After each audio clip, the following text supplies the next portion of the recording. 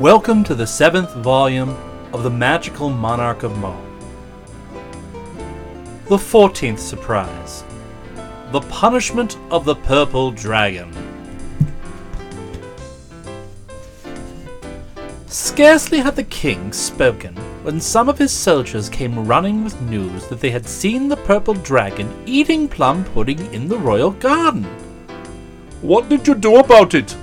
asked the monarch. "We did nothing," they answered, "for had we interfered with its repast, the dragon would probably have eaten us for dessert." "That is true," remarked the king. "Yet something must be done to protect us from this monster. For many years it has annoyed us by eating our choicest crops, and nothing we can do seems of any avail to save us from its ravages." "If we were able to destroy the dragon," said Prince Thinkabit, "we should be doing our country a great public service." "We have often tried to destroy it," replied the king, "but the beast always manages to get the best of the fight, having wonderful strength and great cunning. However, let us hold a council of war and see what is suggested." So a council of war was called. The wise man, all the princes and noblemen, the dog and the wise donkey being assembled to talk the matter over. "I advise that you build a high wall around the dragon," said the wise man. "Then it will be unable to get out and will starve to death." "It is strong enough to break down the wall," said the king. "I suggest you dig a great hole in the ground," remarked the donkey. "Then the dragon will fall into it and perish." "It is too clever to fall into a hole," said the king.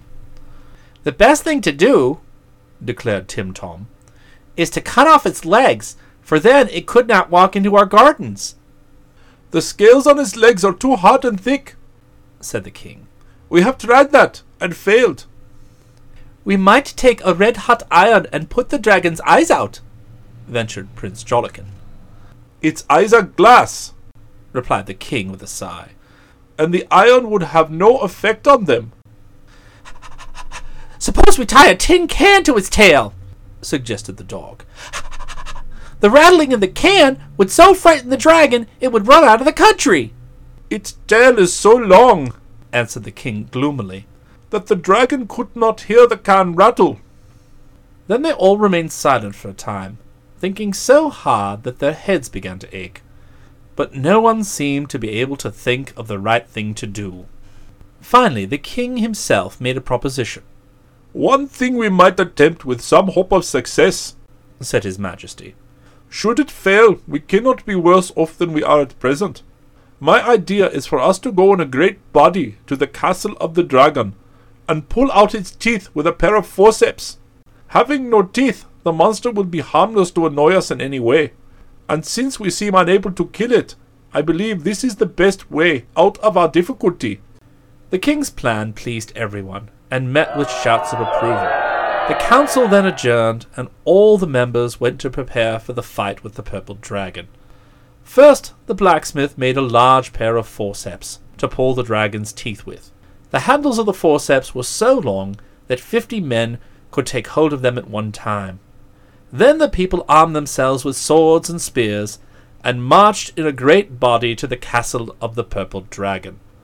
This remarkable beast, which for so long had kept the valley of Mo in constant terror, was standing on the front porch of its castle when the army arrived. It looked at the crowd of people in surprise and said, "Are you not weary with your attempts to destroy me? What selfish people you must be! Whenever I eat anything that belongs to you, there is a great row, and immediately you come here to fight me. These battles are unpleasant to all of us.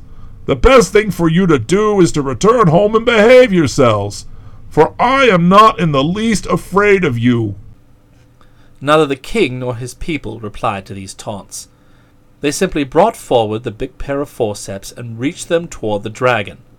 This movement astonished the monster, who, never having been to a dentist in his life, had no idea what the strange instrument was for.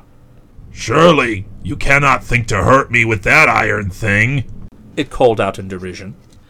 Then the dragon laughed at the idea of anyone attempting to injure it. But when the dragon opened its mouth to laugh, the king opened the jaws of the forceps, quickly closing them again on one of the monster's front teeth. "Pull!" cried the king, and 50 men seized the handles of the forceps and began to pull with all their strength. But, pull as they might, the tooth would not come out. And this was the reason. The teeth of dragons are different from ours, for they go through the jaw and are clinched on the other side. Therefore, no amount of pulling will draw them out. The king did not know this fact, but thought the tooth must have a very long root. So he called again, "Pull! Pull, my brave men!" And they pulled so hard that the dragon was nearly pulled from the porch of its castle. To avoid this danger, the cunning beast wound the end of its tail around a post of the porch and tied a hard knot in it. "Pull!" shouted the king for the third time. Then a surprising thing happened. Anyone who knows anything at all about dragons is aware that these beasts stretch as easily as if made of India rubber. Therefore, the strong pulling of 50 men resulted in the dragon being pulled from its foothold, and as its tail was fastened to the post, its body began to stretch out.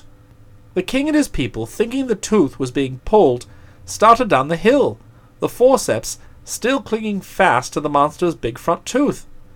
And the farther they went, the more the dragon's body stretched out. "Keep going!" cried the king. "We mustn't let go now!" And away marched the 50 men, and farther stretched the body of the dragon.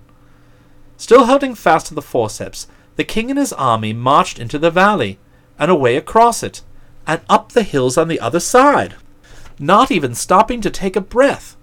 When they came to the mountains and the forests, and could go no farther, they looked back, and behold, the dragon had stretched out so far that it was now no bigger around than a fiddle string. What shall we do now?" asked the 50 men, who were perspiring with the long pull and the march across the valley. "I'm sure I do not know. Let us tie this end of the beast around a tree. Then we can think what is best to be done." So they tied that end of the dragon to a big tree and sat down to rest, being filled with wonder that the mighty purple dragon was now no larger around than a piece of twine. "The wicked beast will never bother us again," said the king. "Yet it was only by accident we found a way to destroy it. The question now is, what shall we do with this long, thin dragon? If we leave it here, it will trip anyone who stumbles upon it." "I shall use it for fiddle strings," said Prince Fiddlecumdoo. "For the crop failed this year, and I have none for my violin. Let us cut the dragon up into the proper sizes and store the strings in the royal warehouse for general use." The king and the people heartily approved of this plan, so the prince brought a pair of shears and cut the dragon into equal lengths to use on his violin. Thus the wicked monster was made good use of at last, for the strings had an excellent tone, and that was not only the end of the purple dragon, but there were 2 other ends of him, one tied to a tree in the mountains, and the other fastened to a post in the castle. That same day the monarch of Mo gave a magnificent feast to all his people to celebrate the destruction of their greatest foe, and ever afterwards the gardens of the beautiful valley were free from molestation. The end. This is your narrator, Jim Campanella. We hope that you have enjoyed this Uvula audio presentation of The Magical Monarch of Mo by L. Frank Baum. Performance copyright 2008 by Uvula Audio. All rights reserved. The opening theme is the classic and appropriate for Mo, Pennies from Heaven, by Arthur Johnston and Johnny Burke, and the MIDI arrangement was supplied by Les Gorvin. The closing theme was Brazil by Ari Barroso, with MIDI arranged by John Mather. We chose Brazil because of the bizarreness of the stories in this particular Baum book. They sometimes reminded us of the movie Brazil in their very odd and almost psychedelic tone.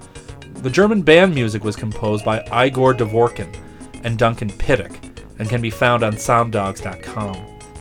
The uncredited classic violin music, so liked by the dancing bear sausages, came from Sound Dogs as well.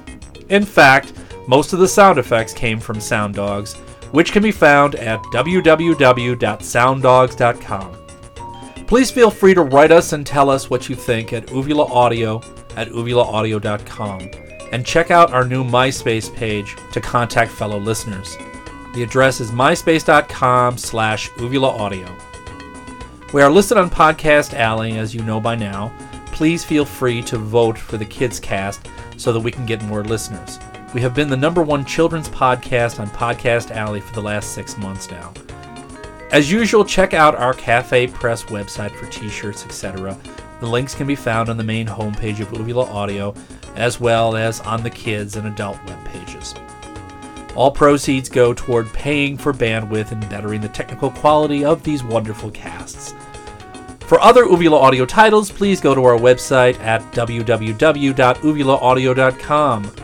We are going to take another break from L. Frank Baum for a while when we present The Man of Bronze by Lester Dent. This story is a classic piece of pulp fiction from the 1930s, which introduced the world to Doc Savage, the adventuring scientist Superman.